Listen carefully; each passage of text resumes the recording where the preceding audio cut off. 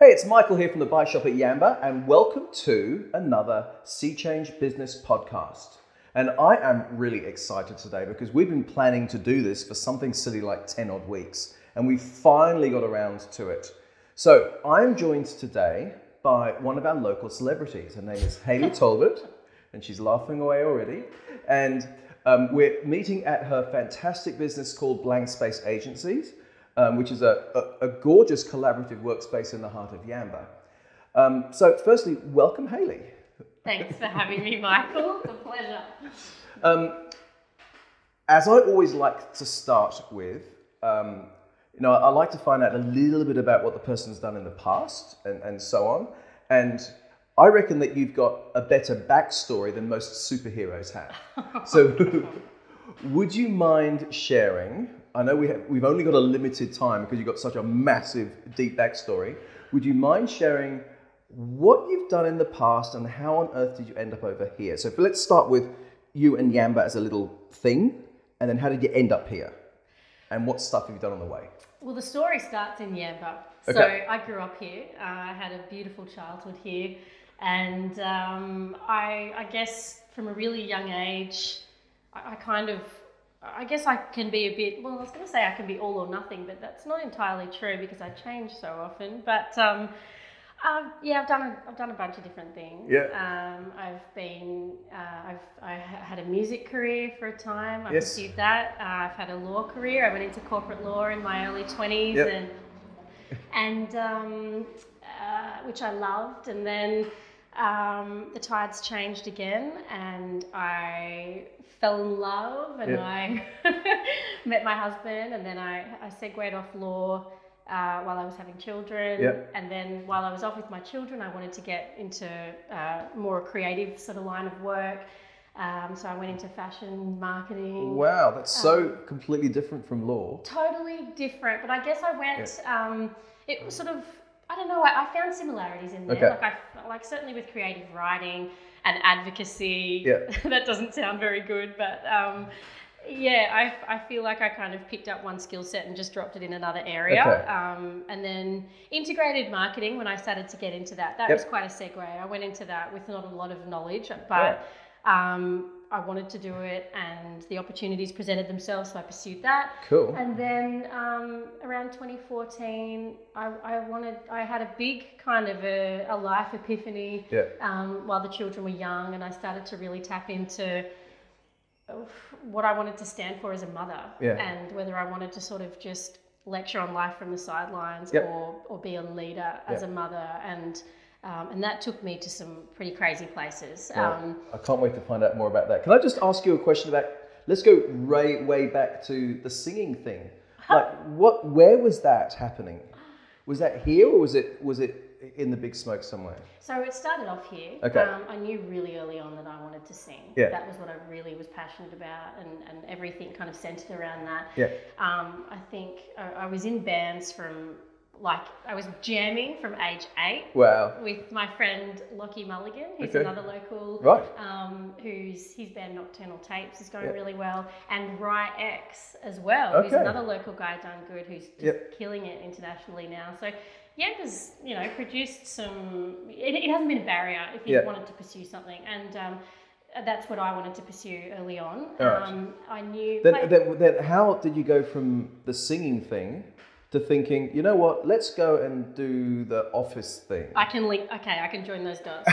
So basically I was doing music, I was in bands, and I got to a point where I realised that I was not going to achieve my dream gigging around Yamba. Yes. Like I needed to kind of get down in the city in front of some people who could help me on my way. And so age 16, I started sort of researching managers and talent agencies and those types of things. I lined up 14 meetings for myself in Sydney. Wow. And caught the train down there and stayed with some family friends and just took myself around the city auditioning with different agencies. I don't think I was in that space at 16. It was, I was really driven. It was what I wanted to do, and I knew that I needed to find people who could help me get there. And so they all went really well. I ended up getting all of the offers that I wanted to get. Cool. And I picked the one that I wanted and did that for a while. Really interesting part about that journey, though, was that I had a very, very clear vision for what I wanted to achieve. I wanted a record deal. Yeah. That was just number one. Yeah. The interesting thing was that when I got it, I didn't have a vision for beyond that. Yes. I didn't really have in my mind what that would look like. And so I over a period of time, it crumbled and it fell away, and it culminated in me being dropped. Yeah. I didn't kind of pursue the journey with the same discipline and drive that I'd pursued the attainment of the contract. And so that opportunity fell away, and it was heartbreaking at the time. Yeah. I finished my high school, my HSC as a 20-year-old. Yeah. I was working off the debt in my dad's business.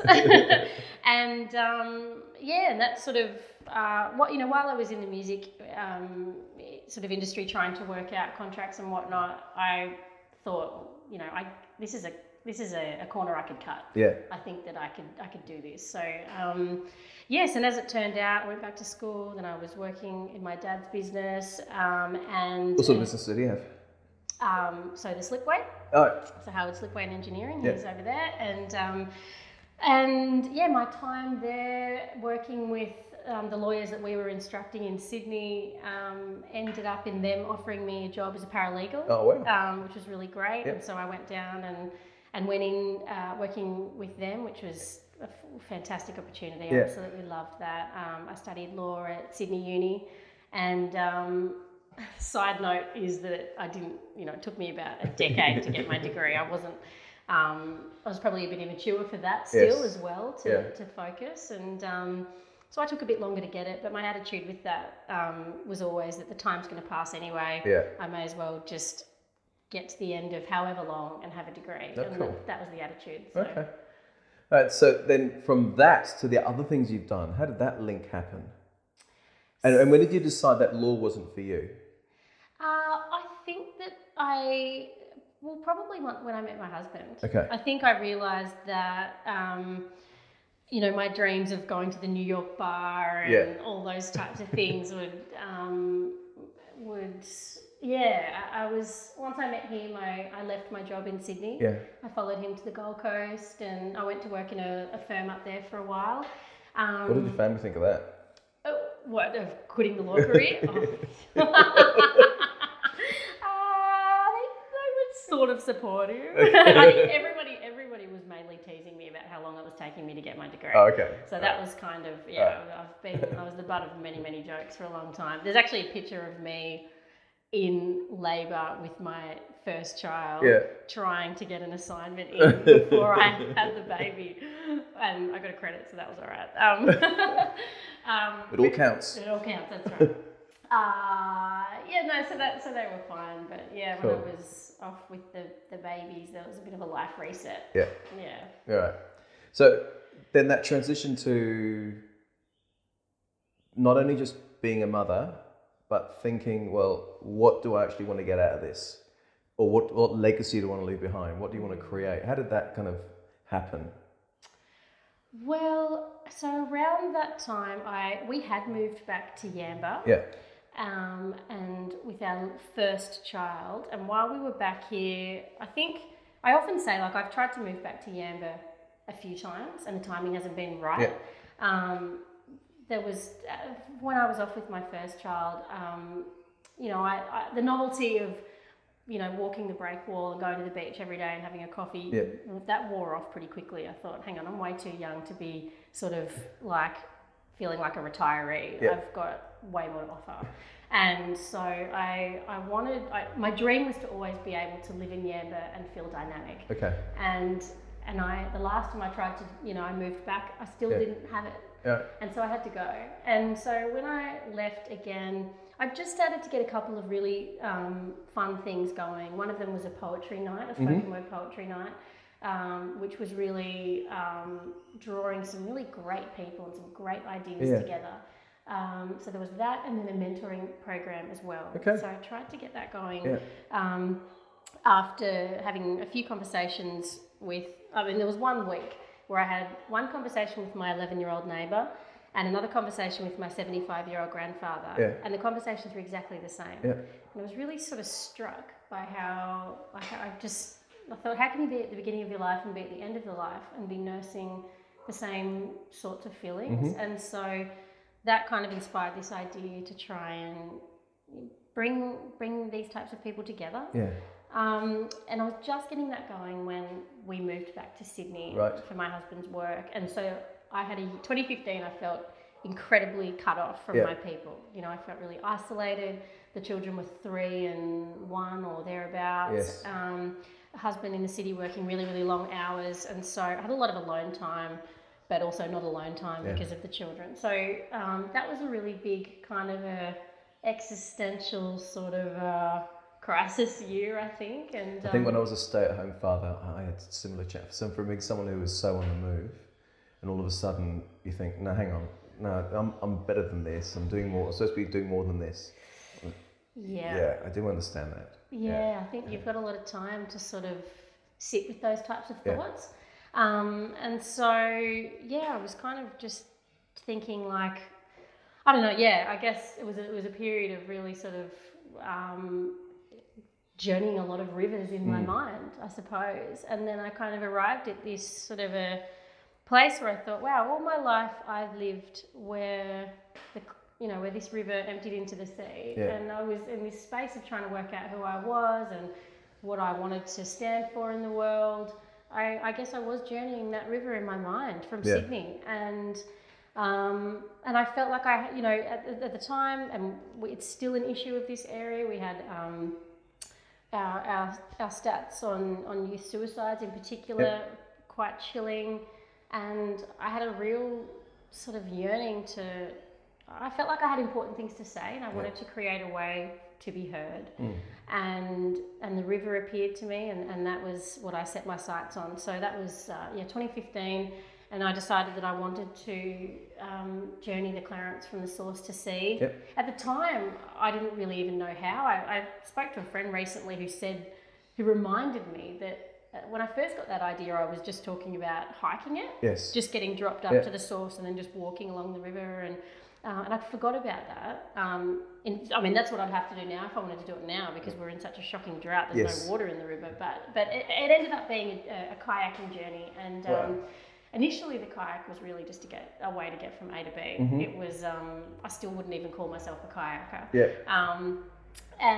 But that sort of started swirling, and I really wanted to kind of break life down to its baser elements, and I wanted to learn skills and old ways and ancient wisdoms. And I had these 2 little boys with these beautiful big eyes looking up at me, and I thought, you need me to teach you things, and there's heaps of stuff I don't know.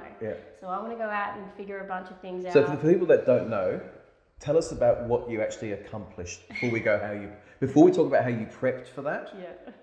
What did you actually accomplish? So I over 14 days, I journeyed from the source of the Clarence River, which is near Stanthorpe in the Great Dividing Range, to where it empties into the sea here at Yamba. I prepared to do that. I took no food, no water, and prepared to survive solely off the river and the land. Wow.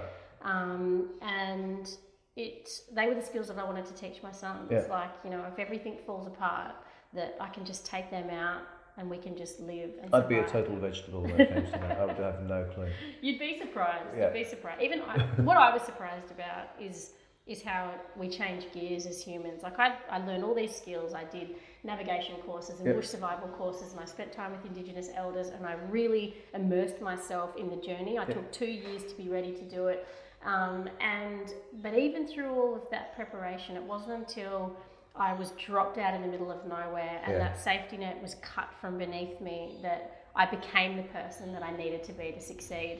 And I always, even at the very beginning, had the faith that would happen, but I didn't know what that would feel like until I really, really cut everything away. It's an amazing achievement. Like it's the sort of thing that I don't think I'd actually be brave enough to even want to think about doing. So I'm so in awe of what you've been able to do there. Thank you so much. It changed my life. It changed me as a person. It changed the whole course of... So what would it have been like the day after? Like hot shower, family around you, friends around you. How did that feel? It's almost a blur, and I actually think it took a long time. That part is a blur. Yeah. I think there's a quote that I love, and it's, "We write to taste life twice." Yes. And for me, that journey out there, I mean, I was journaling prolifically out there, so I could capture what was happening in real time. But I guess my attitudes and the distillations from that experience on a physical level didn't come until I had time to come home and really, really sit with it. So I guess it's a good question. I didn't write that much in the time from when I got home. I think I was just smelling my children, cuddling my family, and it took me a little while to reflect. But then once the lessons started to come, new things still. I mean, we're 2 years down the track from that, and new things still come to me. And I think I was quite naive to think at the time that I would do this river and get it out of my system, and that'd be it. Yeah. But there's 5 Clarence Rivers in the world, and my dream is to do all 5 of the rivers. Cool. And I think it sort of taught me that there's more than one rites of passage experience too in our lives. Like, I really feel like I transitioned from girl psychology to woman psychology out there on the river far more profoundly than the physical experience of becoming a mother. Yeah. It was that river and that experience of really deeply suffering for beauty that I think shifted my psychology in like a rites of passage sort of a way. And the next river that I'm going to do is the Clarence River in Tasmania. Okay. And I'm taking my little boys on that trip. How exciting. And I'm really excited. You know, it's a different river to this one. It's not by any stretch. This Clarence is almost 400 kilometres. Yeah. The one in Tassie is 22 kilometres. Okay. It's not a big multi-day. We'll probably have it done in 3 to 5 days. Yeah. But I just want to take them out there and have them, sort of be under those stars and use their pocket knives in the field and catch their own fish and have that slow time with them. That's so cool. And I think that will be my next kind of rites of passage sort of a thing where... You know what I find most fascinating about that is that typically those skills are taught by a father figure, not by the mother. So those guys are going to grow up with such a different view of what women are capable of compared with most other kids. That's so cool. Well, I hadn't really thought of it like that. I guess I'm intensely aware that boys in particular, they're close to their mothers while they're young, but then there comes a time as they transition in their rites of passage journey to teenagers and then on to men, where their relationships with the men around them are a bit more critical, and they begin to break away from their mothers and at least relate to them in a slightly different way. And I'm aware that certainly with my 8-year-old, like those... We're very, very close. I'm very close with my sons, and I know that those relationships, they will evolve and they will need that time with their dad a bit more in that way. So I'm really treasuring these moments, and I'm very much aware, certainly, that this river trip that I'm going to do with them is something that I know will stay with the 3 of us forever. That's very exciting. So happy for you. Thank you. I'm really looking forward to it. So tell me then what you're doing now. And it's going to be, which hat am I wearing is what she asks me. Yeah. So what are you doing now? And how did you get there? Well, I think after the space that I was given to pursue this journey, by my husband, I'm eternally grateful for him for that. I often say that we talk about trust. I trust such and such with my life. Well, I credit him for trusting me with my life because he let me go. Yes. And so off the back of that trip, when I got home, I felt incredibly content and very peaceful, and was able to sort of, get on the sidelines and cheer for my family in their dreams and in their way. And so my husband Mick is the national marketing manager for Hurley, the surf brand, which he does 50% of the time from Yamba. Yep. So he's been doing that commute since we came back, which was I think it was around 2017. And so so he's sort of been doing that work commute for quite some time, and we got to a point where like he can't sort of be in senior leadership for a global company running it off the kitchen bench, and we really got desperate for a space where, you know, we could, certainly him in particular initially, would just take off the dad and the husband hat and then go to work and step into that role from a coastal hamlet like Yamba. So we knew that we needed a space that was separate to the home. And then, and certainly for me as well, I guess off the back of my trip, I've had quite a few different opportunities come my way. Like I always, I make the most of whatever's in my path. And so I've had opportunities to speak at schools, to MC events in the women's adventure space, which has been really fantastic. And then what have I jumped to next? To taking over sort of the general operations of French outdoor company James Baroud. Okay, so what do they do? So they make rooftop tents. And I'm not being biased, they're the best in the world. And it is such a pleasure to work on a product that is the top of its field. And how did they find you? Well, that's a really interesting question as well. That was one of those situations where I was already building Blanc Space Yamba. I was on this journey, very much on this journey, and that really came about. I didn't realise that I was taking on a job at the time. I just said yes. There was a need there in this business. That off the back of a health crisis, I stepped in and assisted for what I thought was only going to be a few weeks. Where some 12 or 14 months down the track now, and it was just I mean, it's been a gift. The thing that I love about it is it plays to all of my strengths. It's all of the things that I've ever done. So it's the outdoor industry, which I've really found a home for myself in. It's you know, the legal side. I'm dealing with contracts all the time, and it's the marketing side as well. So it's something that I'm really, really passionate about, and I now run James Baroud out of Blanc Space. Okay. So I probably didn't actually say what Blanc Space is. So that was my next question. That was my next question. I'd forgotten. So tell us about Blanc Space. Who had the idea? Was it from your husband needing a place to play? And tell us what it is. We definitely started dreaming of a space where we were frustrated with trying to work from home.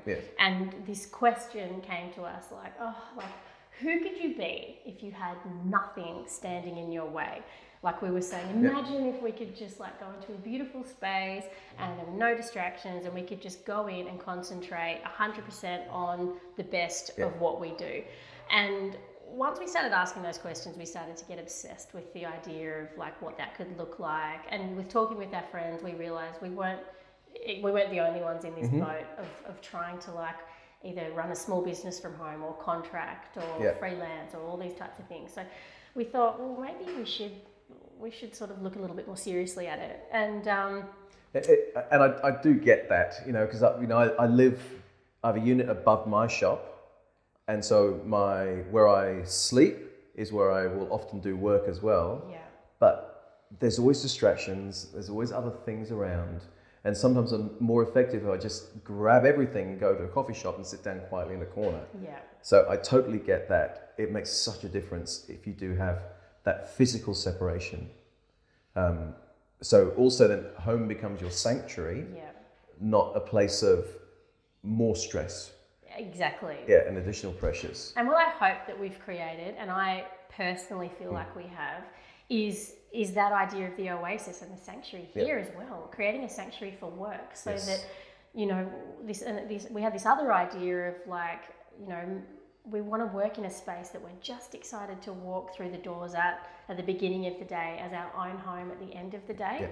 And I get that when I come here, and I you know, with the flurry of the morning, with getting children off to school and those different types of things, I genuinely come to work and I feel relaxed to begin my day. And without the distractions too, you get in, you do a productive 1 or 2 hours, and then you can sit down with like other people in the space and have like a guilt-free cup of tea and have a little debrief, and you kind of get that camaraderie of the office environment, even though you're all working in your own sort of individual things.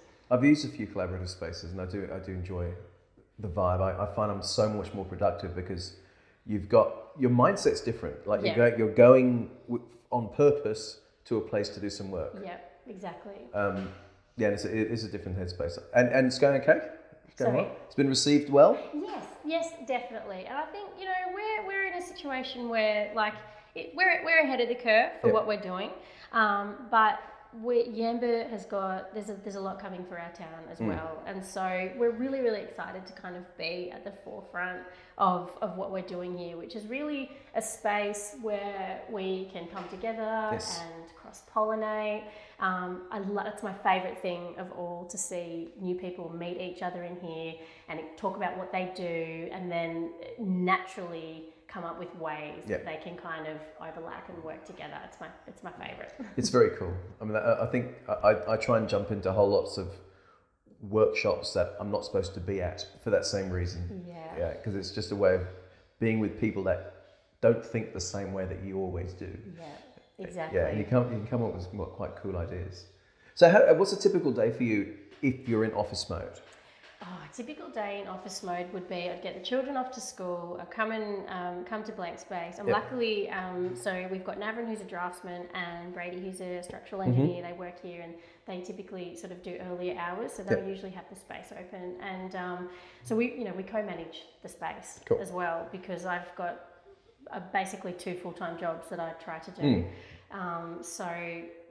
There's a bit of give and take everywhere, which is great. But so I'll usually come in and I'll get into my emails for both businesses, sort of check on what's happening, and then I'll head out over to the shed where we've got all of our stock for James Baroud. I'll prepare what's got to go out for the day, and so I've definitely changed gears. I mean, I can be in a meeting here 1 minute, sort of in a dress, and then over there, sort of being filthy over there with boxes and whatnot. But so it's a little bit of a jump around, but I have the dynamism that I always dreamed of having in Yamba, which is this ability to kind of feel like I'm achieving my potential.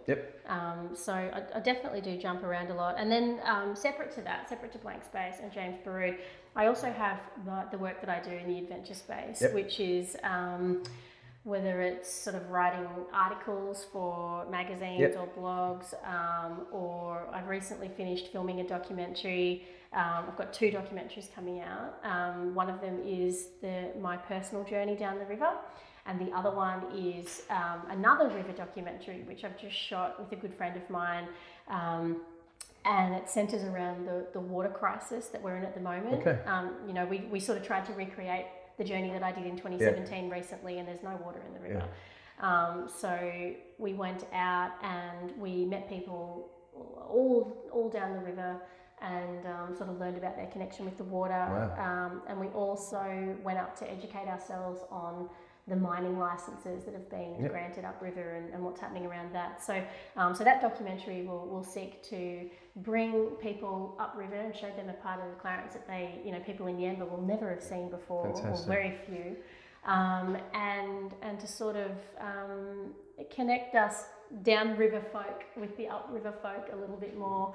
So there's sort of some of the types of things I like to do as well. So there's an advocacy element to the work that I do on a personal level. Okay. Wow. That's all I can say. So when can people find out about some of these documentaries? Are they going to be how are they going to be released or launched? Well, I'm really just thrilled and honoured that this latest film that we've done has been backed by Patagonia. So Patagonia, they've helped us produce this film, and we'll be rolling it out in screenings up and down the coast. Fantastic. So we'll be taking this film really to the people and doing screenings and having talks and engaging sort of face to face on the issues. So that one, there'll be a bit of an engine room behind that one, and then my personal documentary that'll be rolled out across social channels. And well, I can't wait to see it. That sounds very exciting. Thank you. So, of your day, what is the least favourite bits that you have to do and deal with? The least favourite bits. I've got a flag that I've got an extreme optimism bias. So I kind of can be a bit Pollyanna with everything. Okay. And I'm going to give you a really cheesy answer and just say that I enjoy it all. It's all part of the ultimate goal. Cool.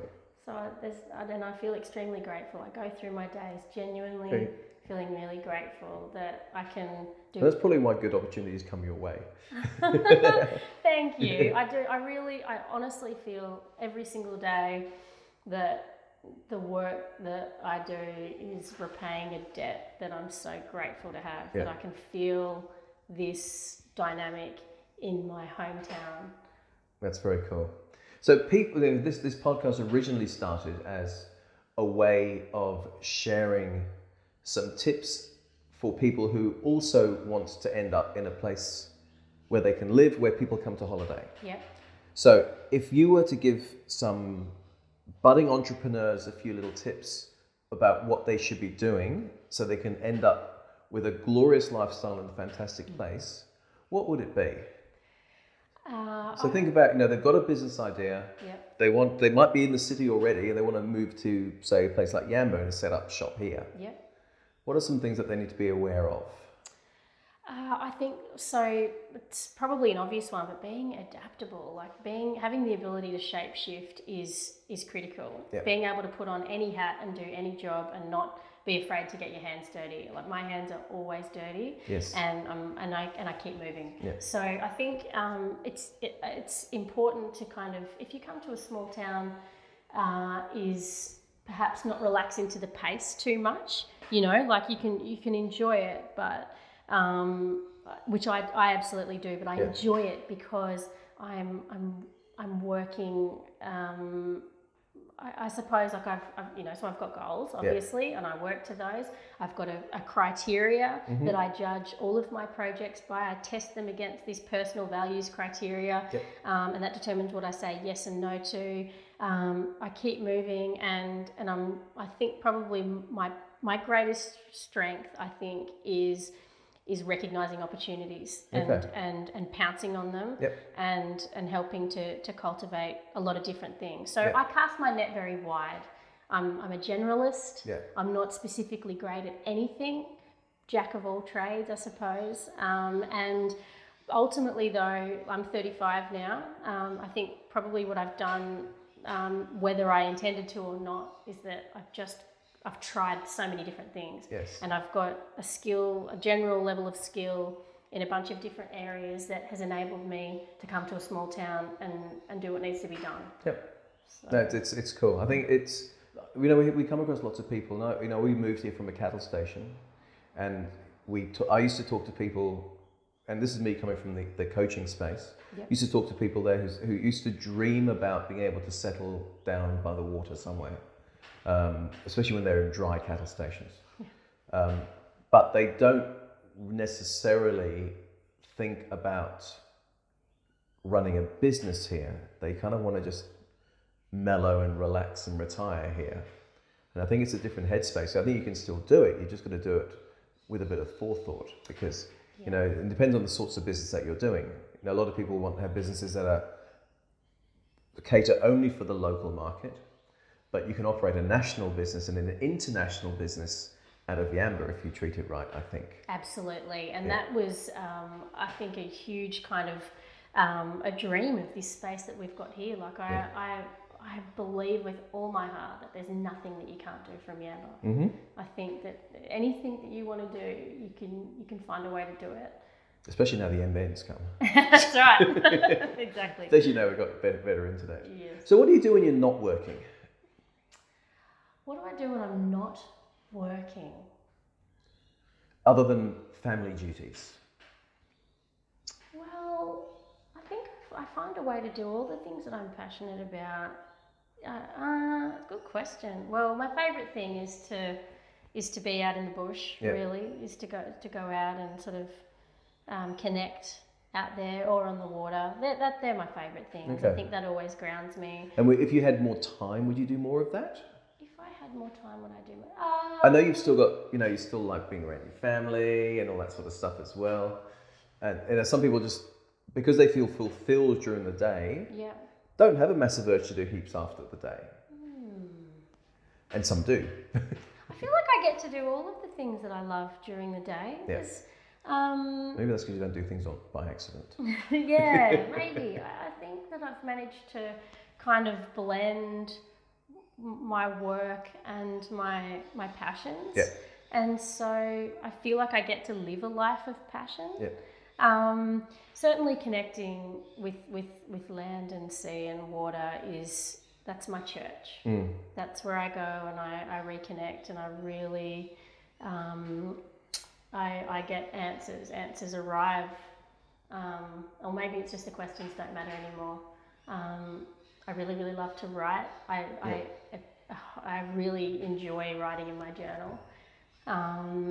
And I think all of the things that I love to do and that I care about, I find a way to work into my day. Yep. But I guess that hasn't been by accident. There's been an intense period, and that still I do every single day, which is setting an intention for how I want to go into the day. I've mentioned that I journal prolifically, and my journal entries are, it's not a chronology of what's happening. It's what I want to happen. Yeah. It's what I see happening, and there's a lot of self-reflection in there too. What have I done well? What have I not done well? How can I do things better? And so I suppose I coach myself there, and I've been doing that for many, many years, and trying different ways of doing things better. So it is a bit of a habit, isn't it? In the SES, we've got this thing we call an after-action review, and we don't do it immediately. There's a little gap between doing something and then reflecting on it and working out what you did well, what you can do better. Right. But I think that's an important part of improving, is actually doing that after-action review. Yeah. So you can actually think, well, what's the lessons I've learned from that, and how can I move forward? Yeah, definitely. So any other tips for people moving to a small town? So especially those who've come from the city, so they don't feel quite so isolated, so frustrated that you can't get food after 10 p.m. Yeah.